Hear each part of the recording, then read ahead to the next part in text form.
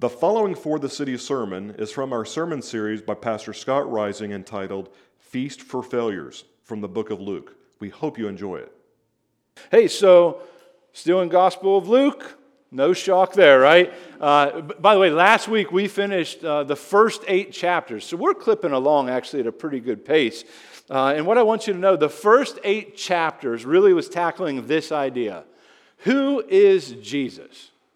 Now, the Gospel of Luke as a whole is trying to answer that question, but the first 8 chapters really was what they were seeking. Luke was seeking to answer for O Theophilus, right? What you're going to see, though, is chapters 9 through 18 are really going to start to hone in on if he is this, if he is the Messiah, if he is the Christ, if he is the one who has all power and all authority to tell the storm to knock it off, right? To be able to raise people from the dead, to cast out demons, to have demon-filled men and women throw themselves before him and say, Son of the Most High, do not torment me, because we know you have all authority. If that's who he is, what does it mean to follow him? If that is who he said, if he is who he says he is, what does that make us? So really, 9 through 18 is going to really hone in on discipleship.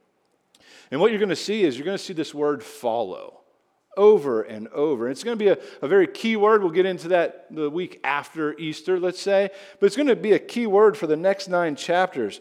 And as the chapter lays out, really the basics of what it means to be a disciple, right? A follower of Christ in the most basic ways. But today is really the launch pad into that. So that's a little introduction. Let's get into the text. Luke 9, we're going to look at 1 through 6.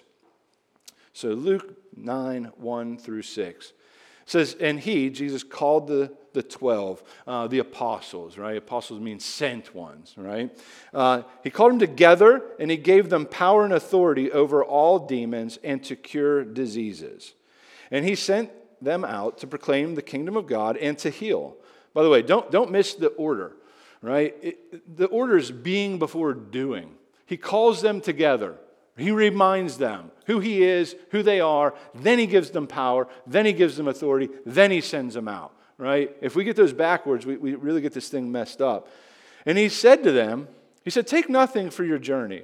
No staff, no bag, no bread, nor money. And do not have 2 tunics, right, shirts. And whatever house you enter, stay there. And from there, depart. And wherever they do not receive you, when you leave that town, shake off the dust from your feet as a testimony against them. And they departed, and they went through the villages, preaching the gospel and healing everywhere. All right, let's look at this text. First off, this is a tough text to preach to people that really this doesn't apply to. Why? Because you're not the apostles, right? But I do think there's some things we can definitely learn here because the Word of God is profitable, right? Just a little word as we move forward from here, by the way. In the Bible, if you don't get these things figured out, you're going to get very confused quickly. There are prescriptive text and there are descriptive text, okay? This is a descriptive. It's describing what Jesus has done with the apostles in that time. This does not mean that you and I can't have 2 coats, right? Doesn't mean you can't take a Sammy with you when you go for a walk. But there are principles that we can pull out, okay? And that's what we're going to seek to do, right?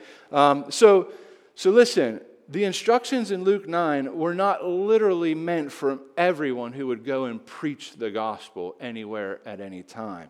However, there are things we can learn here. So let's look. Notice, no staff, no bag, no bread, no money, no extra shirt. Just go. It's time to see if the baby birds can fly. Right? That's exactly what's happening here. He's pushing them out of the nest. Let's see. Flap your wings. Okay, 1 fail. This is not good. Just kidding.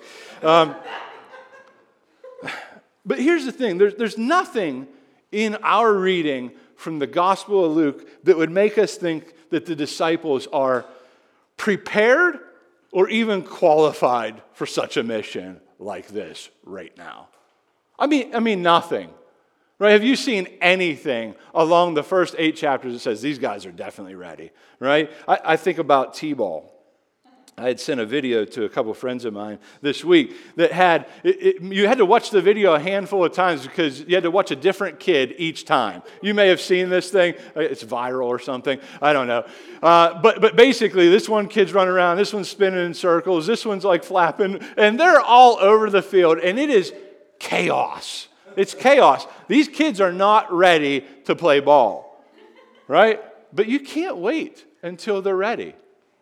You can't wait till you have to teach. You have to give them a chance. You could read books all day on how to play baseball, but eventually you got to pick up a bat, you got to learn how to hold it, you got to keep the elbow back, you got to keep your eye on the ball, put on a glove, do the thing, and you're going to look really bad for a while.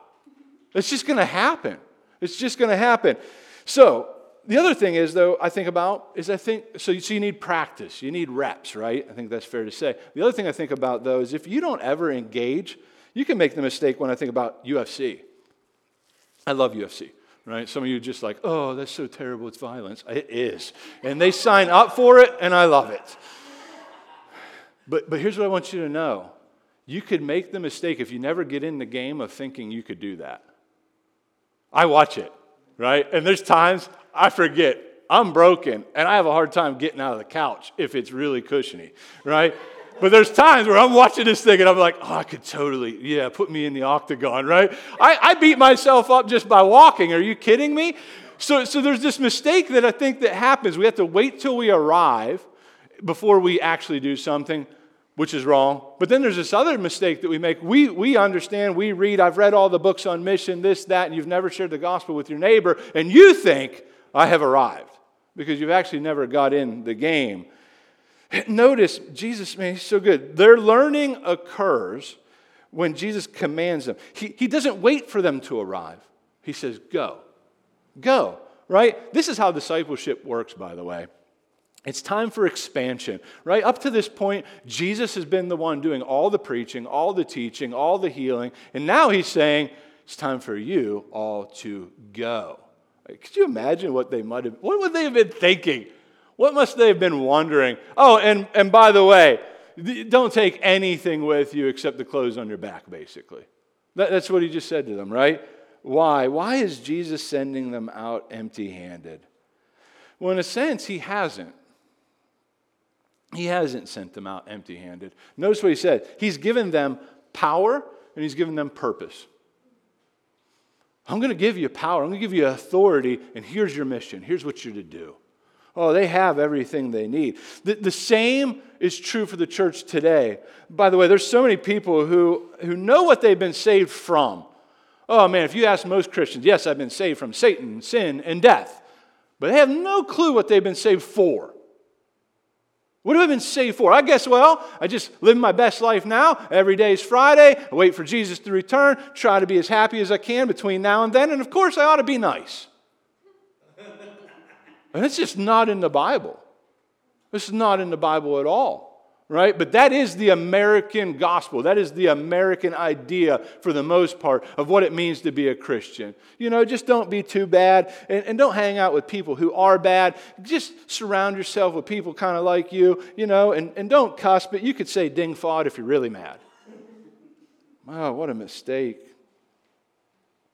What a mistake. We've been saved for the sheer pleasure of God's delight in saving, but to glorify Him. We've been blessed to be a blessing, right? This is not just about you, me, and Jesus.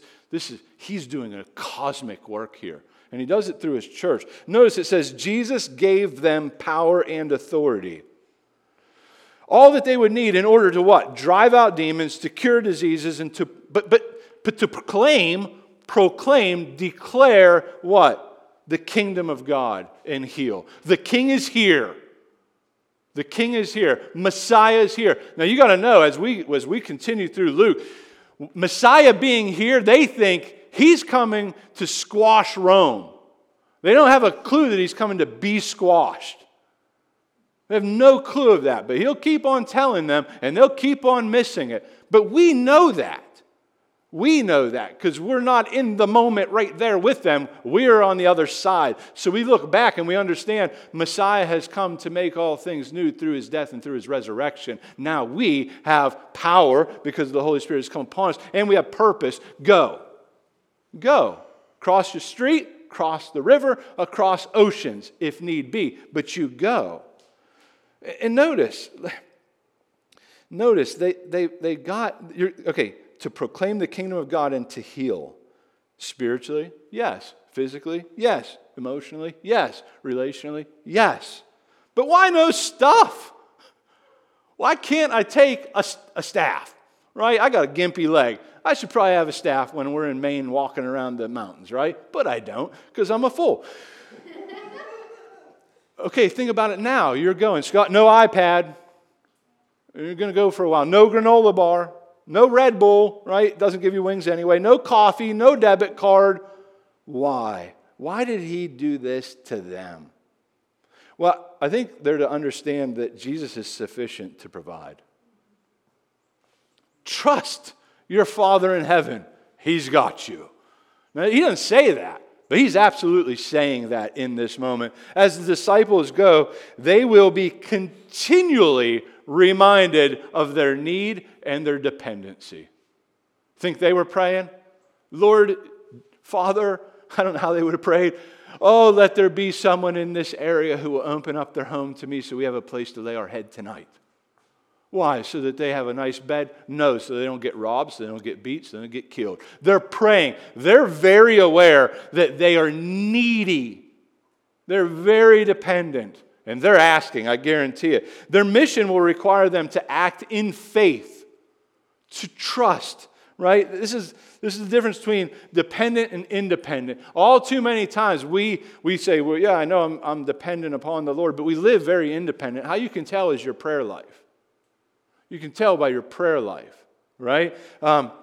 It's a great indicator anyway, right? If you're just like, Lord, just hope that, today I'd see some birdies singing and, I'd be nice if someone's mean to me on the freeway on Route 30. I might wave to them and not with just one finger, but all five, right?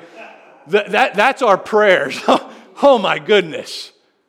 Oh, my goodness. This is what we need help with. We need much more than that.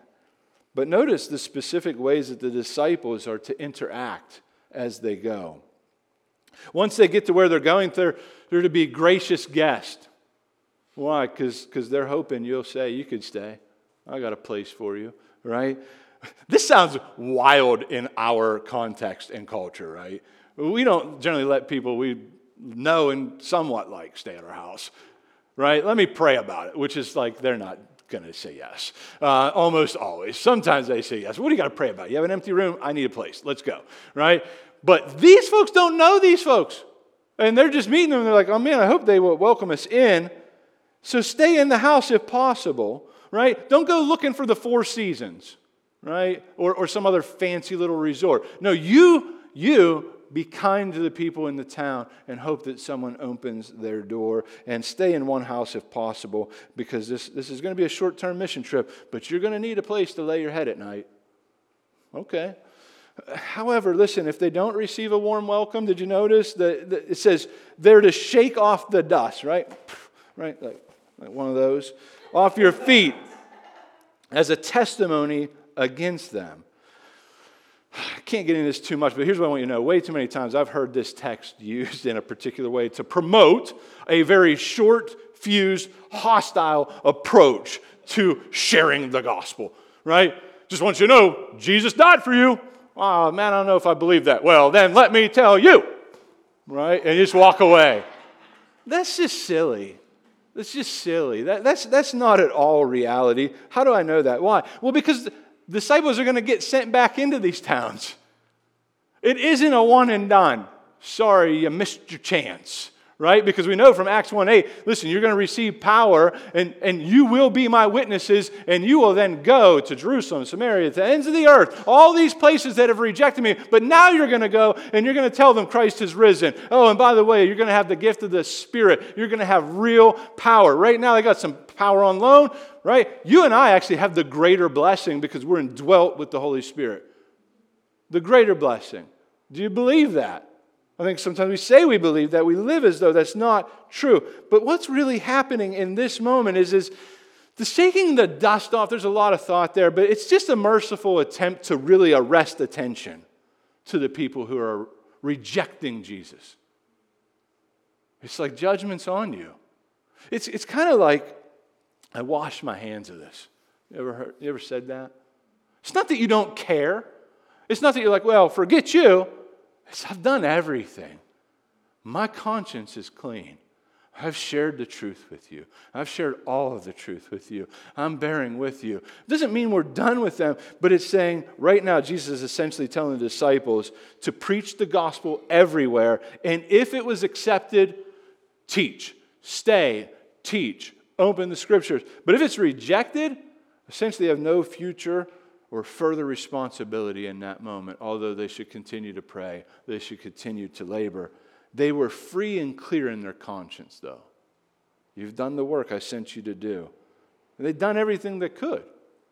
So shake off the dust and keep on moving, because maybe they're just not ready. They're not ready to do that work. Too many times we will spend time with someone who wants nothing to do with God. Sometimes it's good to just say, I love you, and let me know if something changes. When it comes to that, don't disconnect the relationship, but just continue to prayer instead of trying to shove a sandwich down someone's face who don't want to bite. Okay, that's what he's saying. And so we keep moving, trusting that the Lord's at work. See, those who reject the good news ought not slow down the progress of the gospel, of proclaiming the good news, okay? As they go town to town, time is short. Jesus sent them out. He probably gave them a window. You must go, right? But there are situations where they need to stand firm, right? Especially as the church now, not this particular moment in Luke. But we need to stand firm. We need to continue to proclaim the truth. We need to continue to give patient testimony to our neighbors and to the people that God has placed in our lives, right? But sometimes we need to continue and so we can give a further result of the testimony. But other times God graciously gives us freedom to just move on. To just move on. So figuratively, we have to just shake off the dust and keep on moving. Keep on moving. And that doesn't mean we don't love them. But it's a friendly reminder that we're only responsible to our obedience to God's call. We're not responsible for the result. Well, if you forget that, you're going to be very disappointed often and very discouraged often in gospel work. So the first point is that Jesus provides us with power and purpose. Thankfully for them and for us, the power for mission comes not from something within inside us, unless you mean the gift of the Spirit, the work of the Spirit inside us, but comes from the one who sent us out, comes from the Lord himself, right? Jesus is going to teach us over and over again throughout the Gospel of Luke and throughout the Gospels in a whole. However, he gets very explicit in the 40 days after his resurrection. Very explicit. Listen to this, right? Probably in about 7 years we're going to get to this text. Luke 24, 46 through 49. Just kidding. We'll get there much sooner. Some of you got really scared there. This is written, that the Christ should suffer and on the third day rise from the dead, and that repentance for the forgiveness of sins should be proclaimed in his name to all nations, beginning from Jerusalem. You are witnesses of these things. And behold, I am sending the promise of the Father upon you. But stay in the city until you are clothed with power from on high. In this text, what you see is you actually see power and purpose, power and mission, right? He's telling them this is what it looks like. And if you've read the book of Acts, which was also written by Luke, then you know how this goes, right? What does it involve? It involves trampling on Satan's power and restoring wholeness to people. The church is to be a great blessing to the world. The church is a great blessing to the world. Study your history. Oh, everyone's wanting to change the history right now. And they're wanting to revise it. But I can tell you right now, most hospitals in Pittsburgh, if you study them long enough, are there because Christians sought really hard to make sure that people could have health care. Don't buy the lies, right? Most of your very studied institution of colleges were started by Christians because they wanted to make sure people could have an education. Because education used to be just for the rich and for the famous. And now it's funny because that's kind of what's happened. But anyway, to be a blessing. And it says right there, and they departed and went through the villages preaching the gospel and healing everywhere. Do you believe that God will work in your life, your ministry in this way? Do you? Because I tell you right now, all too often, many ministries, listen, suffer. Individual and collective suffer, ready, from having too much. Too much. And wrongly thinking that nothing is happening because they just need more. Well, our ministry would work if we just had fill in the blank. Well, we would have a lot more people here if we just had a building. We'd have a lot more people here if we just had a bus, so we could have a bus ministry. We would have a lot more people here if. It's just not reality. So this week I got to cooking on that idea, and here are the 6 common roadblocks, this is a quote, to church growth. Ready? Ready? Okay, I love it. This is great. 1, not ready to expand. Why? They don't have enough staff, not enough funds, not enough programs. That's just point 1. Okay? Point 2, not enough space. By the way, we're strapped for space here. Glad half of our church got blown away today. Now there's room. Just kidding. Just kidding. Not enough space. Building isn't big enough, right? Parking lot's too small. Street parking is a death blow. Right? Okay, cool. And by the way, there's wisdom in some of this, but these are the top 6. I love that. Communication issues. Boy, do we have that. You're looking at it. Lack of engaging sermons. Website is lame. By the way, there's some church websites that are pretty lame. I just got to say it. Like, come on, do better, right? You can do better. This looks like somebody who had a crayon with a Burger King crown and just like, anyway. Sunday bulletin doesn't tell us enough. That's real, by the way. Newsletters are lacking, on and on. Number 4, resistant to change. You are the problem. That's what they're saying. You're the problem. Yeah, way to go, church. Number 5, encouraging attendance. We need more social events, live streaming, quick sermon bites. Get it down to a TED Talk. I added that. On and on. Number 6, lastly, retaining new congregants. You don't get them plugged in the first Sunday they're there. They should be caring for your children, which is so lame and so dangerous, and I'm not going to get into all those details, but if you just pay attention, you know why that backfired. You're having people you don't even know have access to the people that are most dear, the most vulnerable in the church. But because it says we didn't get them plugged in, give them something to do. Oh, how wrong. What a joke. I'm just straight up, that's just a joke, right? If that offends you, you'll never make it here anyway. I might as well tell you now. This kind of mentality lacks power and lacks purpose. It just lacks power and lacks purpose, right? It places our hope in gadgets and gimmicks, not the gospel. That's what it does. I'm not saying there's not wisdom in some of these things, right? Like, literally, we're right now looking for the next location God would have us as a people. And I would like there to be a parking lot, right? Why? Because it's about people, though. I want moms to be able to come in and push their stroller. I want access into the building for some particular special needs so that we don't limit reasons for people to be able to come. But that's all people focused in a sense. It's not about so we can just have a lot more people so they can do this or they can do that. We're just thinking about the people that are here and that might come. But those aren't the reasons that God's not doing something amazing through your ministry. And if you think that, you're so confused. You're just so confused. I remember during the lockdown of the pandemic, everyone's like saying, well, what is the church going to do? I don't know. Love your neighbor.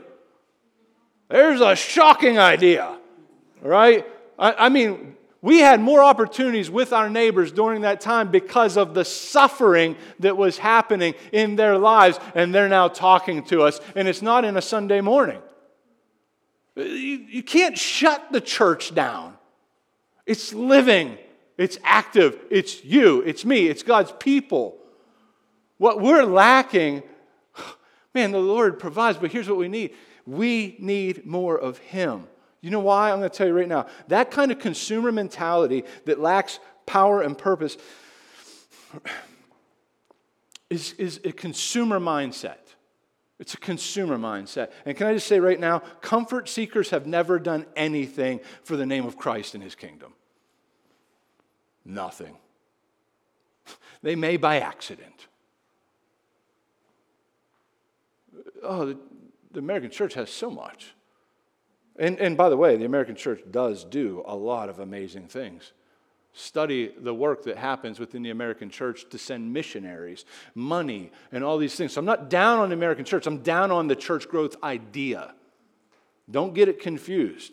We are the American church. That'd be weird, right? We're losers. No, I'm saying we need to get our minds right. We need to get our minds right. A submitted life is an uncomfortable life, and it's the best life. Do you believe that? Anything you're lacking, God could provide. And if he hasn't provided, he's saying you don't need it yet. Maybe ever. Right? It's his providence, that's from last week, that we don't have a building yet. But we do have a building. You're in it. It's not ours. And I'm thankful because I don't know how to fix things. Just this week, Levi and I are trying to fix someone's house that's in our church gathering. And I mean, this is like Bob the Builder South Park edition, right? Like... I mean, we need folks to come along who love King Jesus, who can fix things. And if you're like, I'm very handy, see me after church because I need to direct things to you, because I'm not. I'm not. That's why I like to pay people to do things. But I want you to know, we have everything we need, or God would give us the things that we need to do what he's called us to do. We're not lacking anything. Don't start thinking that way, because then about the time we get a building, you'll start to think, I don't have to do anything else because we've arrived. You haven't arrived. We haven't arrived. What we need is power and purpose, and God has graciously given us both. We have that. The church has never thrived in seasons of sunshine with excessive things, right? It's triumphed through persecution, power, prayer, with the purpose that he's given us. It's always triumphed through there. I was talking to someone this week, and they were saying about how hard it is to be a Christian in other countries. And I agree. And they're like, think about China. But I can tell you right now, and I flipped that whole conversation on its head. I said, I think in some ways it's harder to be a Christian in America. And he's like, what? And Kevin Giddings just gave me the what look. It was like the Scooby-Doo look. Oh, I'm just kidding. He did it. But you did. Your face said it. In one regard, that's right. That's a crazy thought. Why would you ever say that? Well, I can tell you right now, they're both hard, just different. See, they're physically hard. They get beat. They get persecuted. But I can tell you right now, many of them who know the Lord are praying, and they're trusting, and they're very dependent. Here's just different hard. We don't really need God, because I got some sunshine, and I got some Netflix, and life is all right. I mean, just think about it. We just don't think we need God. That's a different hard. Don't get me wrong, but do you see the point? There's many times we're not even aware we need God. You need God every second of your life. I need God every second of my life, but we just become numb to it. We just become numb to it. We're not praying. I remember at one time, Sarah said, why do we pray for daily bread? We have more than enough bread. But that's the mindset of a lot of people. Why are we praying? My fridge is full. My freezer's full. We have 2-car garages. We don't. Actually, street parking right now. But anyway, that's cool. And we fill them up with stuff so we can't even put our cars in it. Well, we're well provided for, but I tell you, there are times where that's hard to be a Christian in because you just become so numb. Oh, and Jesus sends these guys out and he strips it all away and he says, go, you're going to trust that I'm going to provide because you got nothing. I'm going to remind you got nothing. Whew. Choose your hard. Why? Because nobody's impressed with the Ned Flanders of the world. Can I just say that here? If you don't know who Ned is, don't watch The Simpsons. I will talk later. They just kind of live in a Christian bubble, right? It doesn't take a lot of faith to be that guy. I lived it. I was in the cul-de-sac. My biggest problem was a shingle blew off, and I don't know how to fix that. But I got 47 guys that go to the church that can. That was my biggest problem.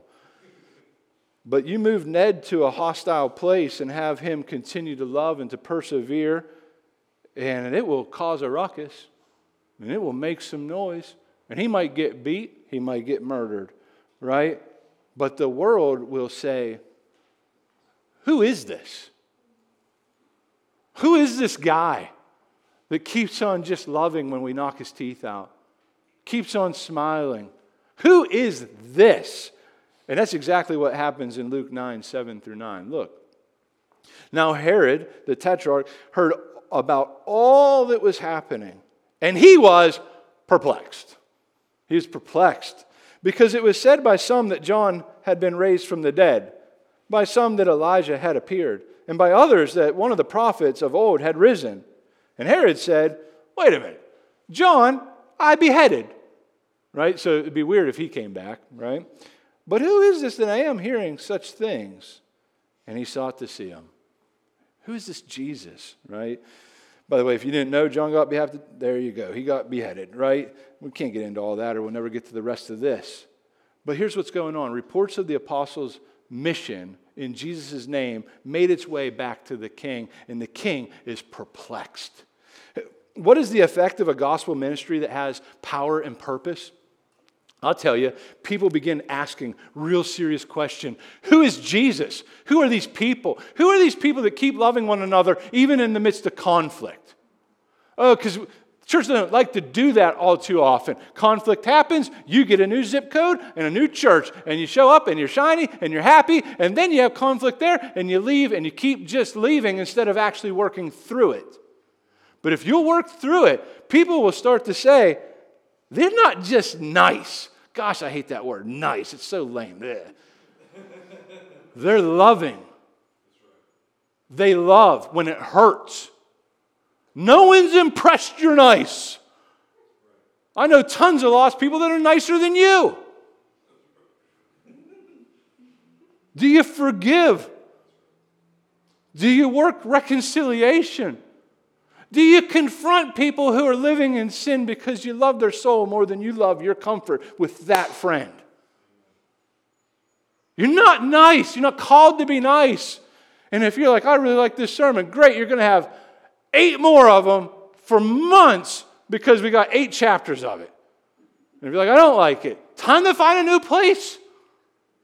Because you don't get nothing else, because this is what Jesus is calling us to. He's calling you to die. Oh, and that's coming hard, heavy, and fast as soon as we turn the page on this moment right here. And guess what? You're like, I can't do it. Great. You finally are starting to understand. You can't. I can't. We can't. He can, and He provides. Well, about the time you stop thinking I can do this, we've now started to cook with some serious jet fuel. We can't. We need Him more than you and I can actually begin to understand. So people will start to ask, who is this Jesus? Let me question, is there anything about your personal ministry or even ours collectively as a church, I ask this often, that leaves people perplexed, wondering, what's the deal with these people? What's the deal with these people? The way they walk, the way they talk, the way they love, their boldness, their compassion, their convictions. Something's different about them. And it's not just that they don't watch PG-13 movies. Like, I'm talking something's really different. The way they listen to me when I talk. I know they care. The way that they're there. They give the gift of presence. They show up. Is anyone asking that? I hope so. And I'll tell you why. Because I want to live and I want to love in such a way. I want to preach in such a way that I make nominal Christians uncomfortable. Nominal. I love Jesus. They don't love Jesus. That's what nominal means. Not because I'm arrogant, but because I'm captivated. I'm compelled. I'm a man who has power and purpose. And if you understand that, and if you live by faith like that, you will stand out in this world. People will call you names. And it's okay, because Christ has already called you, and He says, you're mine. So point 2, we have 3 points. Is that going to happen? It's not going to happen. Just get over it, Scott. All right, talking to myself now. Point 2, gospel-saturated churches who are empowered by the Spirit will be perplexing to the onlooking world. We will. Expect it. The reason most people are not scratching their heads when they leave the presence of God's people is because they're not impressed with your lame concert, your haze, your lights, your super relevant hipster pastor who gets up there and talks about the thriving kids ministry and the thriving teens ministry and your coffee bars and on and on and on. Why? Because they can get it anywhere and almost always better. Why are we trying to compete in that way? It's just silly. The gospel is not a gimmick to be peddled, right? It's not something like that in order to make some profit from, right? This is God's people we're talking about. The gospel is to be believed. It is to be embraced. It is to be proclaimed by very ordinary people like you and I, to your neighbors, to the people you love, to the people who hate you, but you still love them. That's who we're to be doing this work with. Very ordinary people empowered by God with a purpose. This is what turns the world upside down.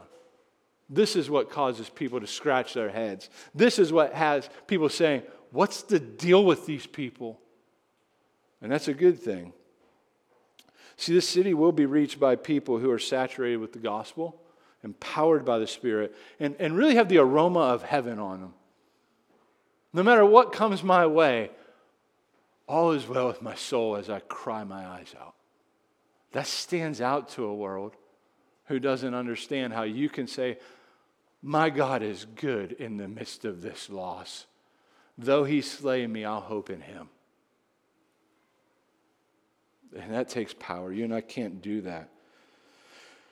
Okay. Let's keep moving, because Jesus wants to drive home the point to the disciples. So remember, God's gospel, right? God's Spirit are sufficient for God's mission. Okay, you'll hear us say that often here, and you see it right here in Luke 9:10 through 17. Very famous part of Scripture. I was going to have this be a separate sermon. Looking at the time, I probably should have, but I can't, and I'll tell you why. It so goes together. So look at it. On their return, the apostles told him all that they had done. And he took them and withdrew apart to a small town called Bethsaida. When the crowds learned it, they followed him. And he welcomed them and spoke to them of the kingdom of God and cured those who had need of healing. Now the day began to wear away. And the 12 came and said to him, send the crowd away. And go into the surrounding villages and countryside to find lodging and get provisions, for we are here in a desolate place. I love it. They get one mission, now they're bossing Jesus around. Right? You do this, right? But notice what Jesus said. And by the way, I loved how Alexis said it. She said it with some sass. She said, you give them something to eat. Now, I don't know if Jesus said it that way, but Alexis said it that way, and that cracked me up because I think there is that heart posture. He's like, no, you do this. You do this. Many times this will happen within the church. We've got to get the professionals to do something. That's the people that are paid. No. God's put them in your life. You do this. Now, if you need help, let it be known. Let us come alongside you. Let us support you. And maybe it does need particular gifting. But most often, God's placed it in your lap because it's your opportunity to trust Him. You do this, He said. You give them something to eat. And they said, we have no more than 5 loaves. 2 fish. We got a kid's Lunchable here. Look how many people there are. Unless we go buy food for all these people. And who has that kind of cash? We're broke. We gave everything away. I'm adding those pieces. That's not in there. For there were about 5,000 men. By the way, this could have been upwards of 20,000 people. Because it's 5,000 men. We don't know if that's men, women, children. We don't know. But even if it's 5,000, you got 5 loaves and 2 little smelt fish probably. They're not even that big. What are you going to do with that? Here's some crumbs. And he said to his disciples, listen, have them sit down in groups of about 50 each. And they did so. And he had them sit down. And taking the 5 loaves and the 2 fish, he looked up to heaven. He said a blessing over them. Then he broke the loaves. He gave them to the disciples to set before the crowd. And they, listen, all ate and were satisfied. And what was left over was picked up, 12 baskets of broken pieces. Okay, if you're good at math, which I'm not, that don't add up. It's called a miracle, right? But what's the point? Oh, that's a really nice story. That's not the point. Once again, Jesus has brought his disciples into a situation where they understand the needs of the people around them far extend what they have, far extend their resources, far extend their abilities, and they need God to provide. You ever felt like that? All the time. All the time, right? Jesus uses difficult circumstances to display his divine power to instruct his people. So here's the lesson. Last point. This is a miracle happening right now. It's like fishes and loaves. Jesus is the one who is able to provide richly for the world through, listen, the church. The church. See, the fishes and loaves story is known by even those who have no real understanding of the Bible. However, many either toss it out in disbelief, like, that's not true, that's like a wives' tale, I don't believe that, that's a bunch of garbage. Or, oh, well, that's such a neat story, we should make a flannel graph. That's what happens. But what's happening here is you miss the point if you do either of those things. The point is, church, listen, Fuller City Church, we approach the Bible not as scholars, like, well, what kind of fish were they? Were they trout or salmon? We don't do that, not as some distant admirer, but as a soldier, as sons, as daughters, knowing that we need to understand what God's instructing and what he's doing here. Why? Because you have power, you have a purpose. Not like the world talks about, like, living your best life. No, he gives you power, he gives you the mission. And you're a part of it. I don't want to be. But if you're in the family, you are. You've been blessed to be a blessing. So then what do we learn? Well, I think there's 3 things easily we can learn from this moment right here. 1, God can multiply our meager resources and accomplish great things. I think that's the first thing it's just so obvious. Just give me what you got. Trust me to do something with it. That's what he's saying. What do we have? Well, we have some fold-out chairs, by the way, very comfortable, and I like them. I hope you like them. These are the best ones we could get, right? And they breathe. I actually like them better than the cushion chairs, personally. What do you got? I don't got much. Here's what I got. We'll do something with that. He'll multiply. He'll provide. Do you believe this? I do. All too often, we look at the needs around us, and we conclude that we don't have enough resources to help. Right? That's an easy temptation to fall into. We must remember that God is in the business of multiplying our offering. Here's all I got, but I'm giving it to you in faith. What will you do? Just watch. Just watch, because he can multiply anything that we offer him in faith. And he does. Our time, our talents, our treasure, all of it. God uses those little gifts to accomplish far more than we could ever imagine. Why? Because it's not dependent upon our fishes and loaves. It's given in faith, right? I wanted to talk about something there. No time for that. The second thing I think that we learn about is God expects us to be a part of the solutions. God expects the church to be a part of the solutions. The disciples saw a problem, right? It's getting late. It's getting late in the day. Everyone's getting a little hungry here, Jesus. Oh, and by the way, we just came back from a mission and we're kind of tired, right? You can almost hear that. Could you just send them away to another town? They can get some food. They can get some lodging. I mean, we were trying to get away from all these people so we could be like rejuvenated. We needed like a little bit of me and you time, Jesus. One mission trip, and they're already bossing Jesus around. It's fun, right? But here's what happens. Jesus promptly tells them to do something about it. You feed them, right? Most of us have a hard time when we see a need, we say someone else should do something to help people out. We say that, right? Boy, it'd be nice if someone helped them. Maybe it was you. Maybe you're the one. You see the need? Can you help? Well, I don't have all the resources, but you could still help. You don't have to fix everyone's problems. You're not even meant to fix everyone's problems. You can't fix their problems. but you can be there for them. You can invite them into your home for a dinner and you can get to know them. And then you might know someone who knows someone who knows someone who can maybe help them. Oh, will you just trust that the Lord's going to work in your life in ways you probably don't understand and I don't understand, but will you trust Him? Because that's what He's calling us to do in that moment. Slow down. Look around. Look at your life. Look at the people that are in your lives and see opportunities to love. To love. You see marriage is failing? Don't turn your eyes to it. Invite them in your home. You see kids struggling and trying to fend for themselves. And if you'll walk around certain parts of the city, you'll see that. You'll see it. We just don't like to walk there. It's nice to go to Twin Lakes. I like going there too, by the way. But sometimes it's good to walk, and I won't name the place because I don't want to put down anyone who might be from there. But it's good to walk in that neighborhood, and you'd be amazed how many times you might get into a conversation with someone sitting on their porch because they'll catcall you out. What you doing here? I'm just out for a walk. What's your name? And you get to know them. Will you do this? And I believe you will. Maybe you know some elderly people who are isolated and struggling. Go sit with them.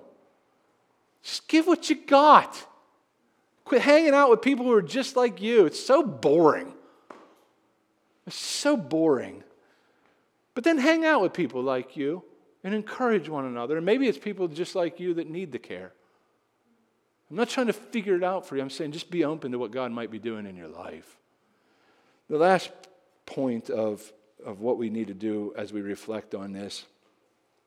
Great opportunities for ministry come at the worst of times. I remember people just saying to us, like, you guys are crazy. You're wanting to plant a church during a pandemic? Yeah.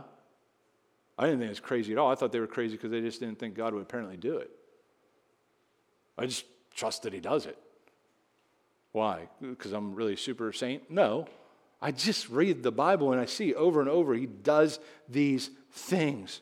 The disciples were exhausted from their time ministering out people. It is exhausting. If you will lay down your life and love people, it's going to interrupt your time. It's going to mess up your hair, and you won't have as much free time in your schedule. I promise you.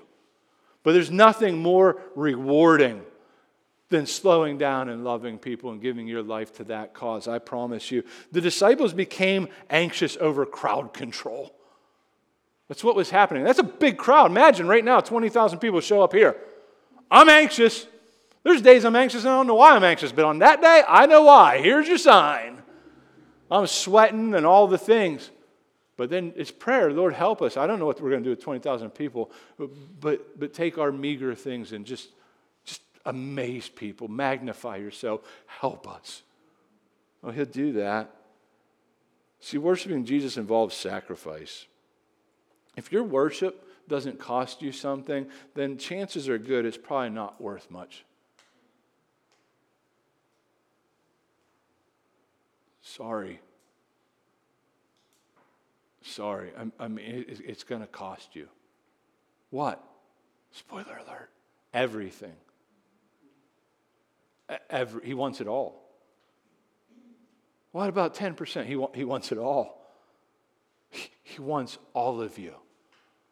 Oh, and can I tell you right now, that's the best. Because it will cost you everything, and it's all about gain. It's all about, you gain Him. He's the treasure. Why build a life that's all the American dreams for a whopping 60, 70 years, some of you much less, when you're throwing away an eternity with God? And that eternity starts the moment you receive Him. See, Jesus provides in abundance. The disciples and now the church minister to the world at large because Jesus has provided us everything to do so. Will we trust Him? Lord, help us. Last thing, listen, the 12 baskets that were gathered up ought to remind us, if you're familiar with the Bible, of the 12 tribes of Israel. Okay? And there's 12 apostles, and they each have a basket full. I don't think that's by mistake. Why is that happening? To show that God has plenty to provide His people. His people. Jesus provides. Jesus satisfies. And so, by grace, we join Peter in Acts chapter 3, verse 6.